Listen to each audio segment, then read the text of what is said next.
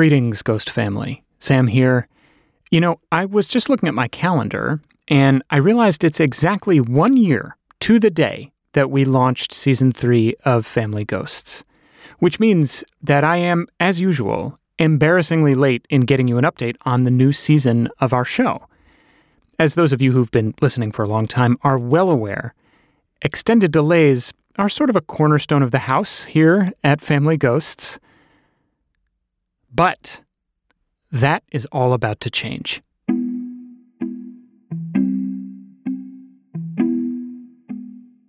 I am coming to your headphones today to let you know that Family Ghosts is returning with our 4th season on January 14th. And when we do, we're going to try something new. Instead of coming out in seasonal batches, we're going to bring you Family Ghosts episodes throughout 2021. The show will be released on a regular schedule without breaks, so there won't be any more waiting and wondering about when or if there's going to be a new season. And there's more good news. This episode, the one you're listening to right now, is part of a series of 4 special bonus episodes that we'll be releasing all through December, with more exciting announcements to share with you in each of them. Every week, I will bring you a little bit more information about the new season, plus updates on some other goings-on here at WALT, including our first Family Ghosts spin-off, about which I can't say anything more just yet. So, I hope you'll stay tuned all month long, and I can't wait for you to hear the new stories I've been working on for you when Season 4 launches in January. Now, lest you think I would dare call this a bonus episode and then just give you a bunch of logistical updates, today I'm excited to share a story by one of my heroes. And my brother always does this joke with me. He's the worst. He always does this. He always goes, hey, Ophira, just want to remind you, nobody wanted you. You were a mistake. And then I mentioned that to my mom, and she was like, don't be ridiculous. You all were mistakes. So that's NPR's Ophira Eisenberg, right here on Family Ghosts, after the break.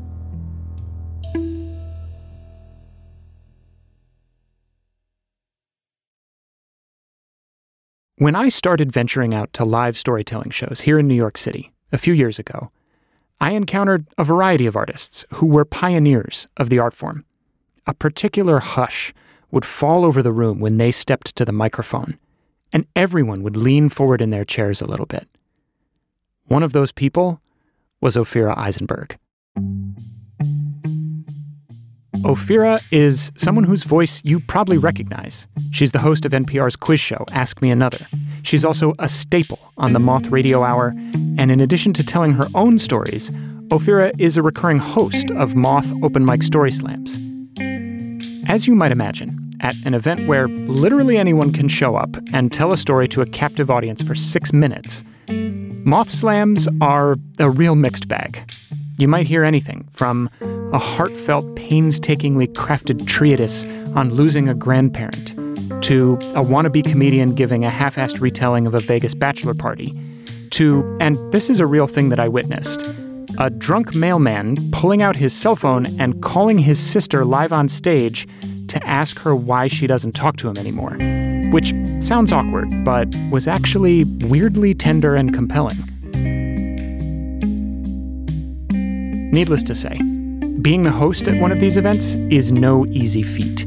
Unless you're Ophira Eisenberg, who I have watched reset the room between stories with seemingly effortless class and good humor, regardless of how heartbreaking or obscene or discombobulated the story the audience just endured might have been. I remember sitting in the audience, watching Ophira, trying to absorb as much as I could from her. The combination of keen narrative sensibility and interpretive grace, that, I thought, is what makes a great host.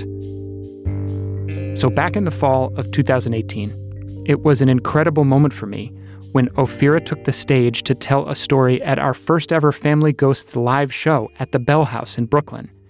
And I, as a host, got to introduce her. Please welcome to the stage Ophira Eisenberg.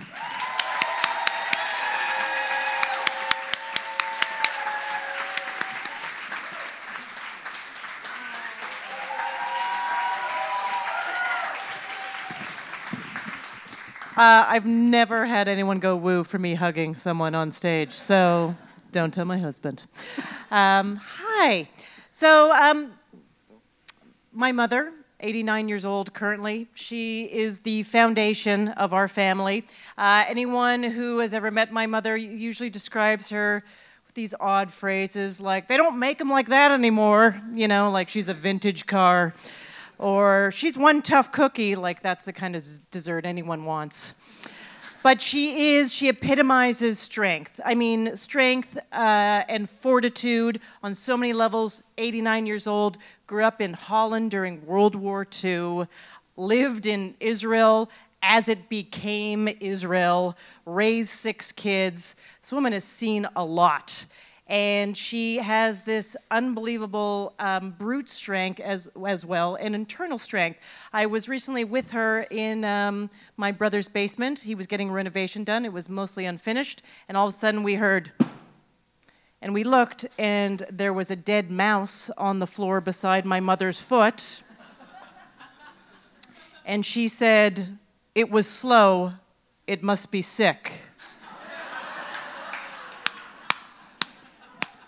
Kind of scary. And if she is the foundation of our family, the fabric of my family is a shared love of dark humor, of plants, and lies. I have come from a family of liars. It is impossible to get a story straight. Yes, you know what I'm talking about. Liars. And of all sorts. For example, I remember for part of my life, I always heard that my Uncle Louis was blind in one eye from looking at an eclipse. That's what I was told. And then I mentioned that to my cousin. He was like, "What are you talking about?" "No, it's because his friend was playing with a gun and shot him in the eye." And I was like, "Oh, okay." And then I mentioned that to my mother. She's like, "What are you talking about? He was born blind." And then I mentioned that to someone else. They're like, "No, he looked at an eclipse." Like, why does anyone have this story? But they all lie. It's like of everything. It's impossible to know what's going on. And I excused it for years, my whole life, because I thought, these people, like, growing up, my father and my mother, they were around the war. I mean, that was probably a time of a lot of lying to protect yourself. I do not think the truth set you free. And also being immigrants. I'm sure they lied to fit in or just to control the narrative, because they probably didn't feel in control of anything. So, we always dealt with lies, and I think we were actually also taught to lie. And then one day, my mother lied about something that was actually fairly dangerous. Actually, we found out that for 2 years, she was lying about dying for a couple seconds. Just every so often, she was dying for a couple seconds. Her heart was going into cardiac arrest for about 2 seconds, and she would black out, but not tell anyone because she didn't really like it. She didn't like that was happening to her. She didn't like that was threatening her idea of immortality of herself. So she thought, we'll just ignore it, because that's how she dealt with things. And then one day, I imagine it happened in front of someone or in public in a way that she could no longer pretend that it wasn't happening, and she went to a doctor who sent her to a cardiologist, and the next thing we knew, she was given, she had to get a pacemaker. They were like, her heart's stopping, she needs a lot of medication, and to get on a pacemaker. All of my family freaked out because the way a lot of them express worry is through anger. They are a fun fucking bunch. And everyone was yelling at her, "How could you do this? How could you be so irresponsible?" But I think she was the angriest of any of them, because now we were all witnesses to the truth, and she couldn't control what was going on. So pacemaker operations, even 18 years ago, amazing. Heart operations are truly amazing. And so it wasn't the operation that was a big deal. It was the fact that for 8 weeks afterwards, she was supposed to do nothing that would put her heart under stress. She was supposed to have a low-key lifestyle, no driving, no housework, no gardening. So I am the youngest of 6 kids. There was all this talk about how we were all going to take turns taking care of her. And as the youngest, I was waiting for the call of when my week was going to come. But this call never came because I'm the youngest. And then I finally found out from my brother that they were like, oh, you're not able to take care of anything because you're the youngest. Now, to be fair, being the youngest, if you are, it's fantastic. You get to be the angel. You can do no wrong if you want to go that route. You can do bad things, but hide it, and no one ever thinks that it's you because you have 5 other people to blame it on. But also, you get stuck in permanent babydom. You're the baby forever. It doesn't matter how many mortgages you pay or eye cream you buy. You're always the baby. And it still happens. I'm treated like the baby today in my family. I went home recently, as I was saying, in my brother's basement, and my brother always does this joke with me. He's the worst. He always does this. He always goes, hey, Ophira, just want to remind you, nobody wanted you. You were a mistake. And then I mentioned that to my mom, and she was like, don't be ridiculous. You all were mistakes. So they weren't calling me, and then I called my brother, and I said, I want to take care of Mom. And he was like, really? I mean, can you really even take care of yourself? I was 30 years old at the time. I was living in Toronto, pursuing a stand-up comedy career. They had a point. I didn't, I had just enough money to fly myself to Calgary to help, and what I didn't have in money or maybe experience taking care of things, I did have a flexible schedule, which not everyone did. So I all of a sudden had this agenda. I was like, no, I'm going to take care of Mom, and I'm going to prove to you people that I'm like a responsible adult that can contribute. I wanted to take care of my mother because I was scared. It was my way of having a little control in the narrative. So I flew out to Calgary. Taking care of my mother is no easy task. She sort of lives an artisan lifestyle. She would be the toast of Brooklyn. Everything's made from scratch, right? Every meal is made from scratch. The house is scrubbed clean every night. And scrubbed. I once caught her recently on the floor scrubbing a dark mark furiously. I went down to help her and realized it was a shadow. Okay? My mother was trying to wipe out a shadow. And you know what? She got it out. There's a garden to tend, there's plants to take care of, there's laundry. You're never allowed to use the dryer. You have to put it out to hang out on the line outside because she is a homesteader living in the suburbs. Technology is for people that don't understand how things are done fucking properly. That's how she sees it. So it was no easy task. I flew home, I walked in, I saw her ready for this task, and she looked smaller. She looked frail. She didn't look like this woman of fortitude I remembered. I hugged her. She said, no, not so hard, it hurts. And I just dove into the task. Time to do things. Do. I'm going to make you dinner. And I started making her dinner, and she sat beside me criticizing, questioning my every move. Oh, you're going to use that pot to make cauliflower? All right. Well, I wouldn't use that one. That onion's too big. I hope you don't think that sink is clean. You're coming back to clean it more later, right? And I knew it was very frustrating. I hated it, but I knew that she was just frustrated that she couldn't do it for herself. By day 2, it was wearing pretty thin on me, this whole taking care of my mother thing. And so I needed a break. And so I said, Mom, can I borrow your car and go to the gym? Every time I travel, I pack gym clothes. And then it's awesome because at the end of the trip, I get to take them out of my suitcase, still perfectly folded, never used, and put them back in my drawer. But this was going to be different this time. So I said, can I borrow your car and go to the gym? Borrowing the car was a big deal. She bought a car for herself to celebrate that all the kids had finally left the house. It was probably the biggest ticket item she had ever purchased on her own since my father died. It was just like a secondhand Honda SUV, but she loved that car. It had so much value, sentimental and emotional value to her, and she gave me the keys hesitantly, said, do you still remember how to drive? I was like, yes. She was like, okay, take care of my baby. I was like, I was the baby. And I got in the car, SUV stuffed into the one-car garage and turned the key, put it in reverse. And, I just got in this moment of self-congratulating myself. I was like, I'm doing great. I'm here. I'm actually taking care of my mother. This is like I'm taking care of her. It's hard being an adult. It's hard watching your parents age and get sick. And I'm thinking about how wonderful I am and how proud I am of myself as I am backing up. And I hear this like crunching sound, just like a crunching sound. I was like, oh, I must have driven over a tin can, I suppose. But it keeps going crunching, crunching, crunching. And I'm snapped out of my little moment of how wonderful Ophira is to see that, oh, I haven't been watching where I'm going at all while I'm backing out this car, and I've ripped off the side mirror of the car, and I'm just bashing it further and further and further into the side of the garage. And I'm not taking my foot off the gas. I'm going slowly, and it's just crunching more and more and more till I stop and sort of in a state of delusional shock, put the car into drive to drive forward to reverse time, of course, and then it will be done.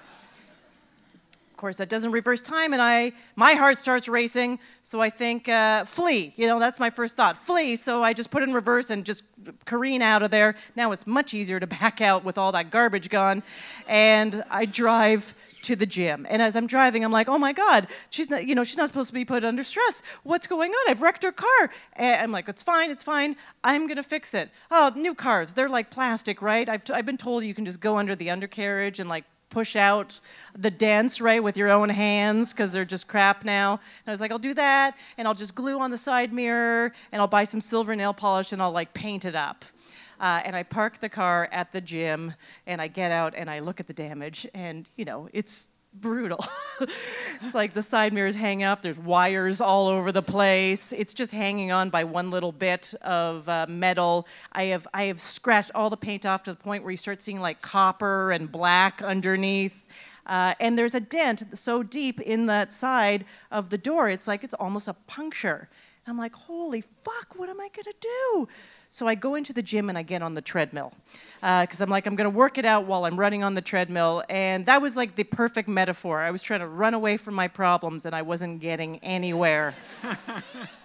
And my next thought was, this is easy. I am going to absolve myself of any responsibility. I'm going to lie. I'm going to say it was a hit and run. I'm going to say I took the car to the gym. I went inside to work out. I'll work out for a little more to get a sweat going, the whole thing, so it's believable. And then I came back to the car, and holy crap, this is what someone did. What bad luck. Oh, well. I'm sorry. And I'm thinking, that's perfect. But something about it, as I'm piecing together the story, sounds so familiar to me. And that is because I have used it before. I have used it before with my mother the last time when I was in high school trying to get my driver's license and smashed her car. So I'm thinking of another possible lie. Okay, maybe it's like something backed into me. Now I'm working on like a garbage truck backing in story. And it just all falls apart. I think, no, I'm an adult. This is the whole point. I have to tell her the truth. I tell her the truth. She's going to see me as a baby, as a screw up, but she won't know this is going to be the most grown-up moment that we've ever had. And I guess we'll find out if that pacemaker works. So I drive home practicing this calm speech that I'm going to tell her about how I dented her car. I park the car in front of the house, and I come in, and she notices that I've parked the car in the front of the house, so the first thing she says to me is, why did you park the car in front of the house? And instead of my calm or her speech, I just start immediately crying and going, I did a bad thing, just a child. And she's like, what happened? And I can see this fire in her eyes, and I explained to her that I wasn't really watching while I was backing out of the garage, and I hit the side of it because it was very close. And I see the fire fade into disappointment. She cannot believe how, childish I am and how I wasn't looking and I ruined her car. And she's nodding in this way like, yep, these kids. And she goes, well, what are you going to do about it? I was like, okay, I'll start calling around for car dealerships. I call around for a car dealership. We get a quote. We drive it together to the car dealership to get it fixed. They quote $700. My mother says we'll split it because I don't have enough money. It takes about 4 days for it to get fixed. In that time, we take cabs when we need to. And then we go to pick up the car, and we're driving it back. It's fixed. It's pretty miraculous. They are just like plastic. And she goes, listen, Ophira, I know you tried your best, but let's promise something to each other. I'm like, okay. She goes, let's promise to never tell this to your older brother. Because I might forgive you, but he will never let you live this down. Which was amazing that even when I was going out to take care of her, she was still taking care of me. And the lie continues. You know, that car is long gone. Her pacemaker is even long gone. It's been changed to a more updated pacemaker. Obviously, my life has expanded. Now I have a child. But the lies continue. And I think if I asked my mother tomorrow, Mom, remember that Honda SUV that I crashed up and I was so stupid? She would go, no, what are you talking about? It was a hit and run. Thank you.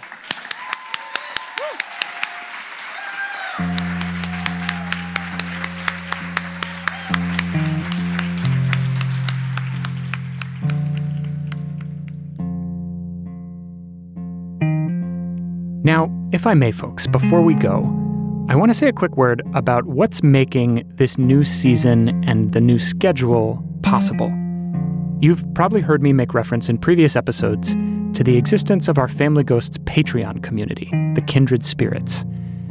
And I want to let you know that it's because of the Kindred Spirits that we are able to move in this exciting new direction here on the show. I know you might hear me say that and think, but Sam, I hear ads on the show. Surely you are compensated well enough by those ads to finance this podcast. To you, gentle listener, I must say, alas, it is not so.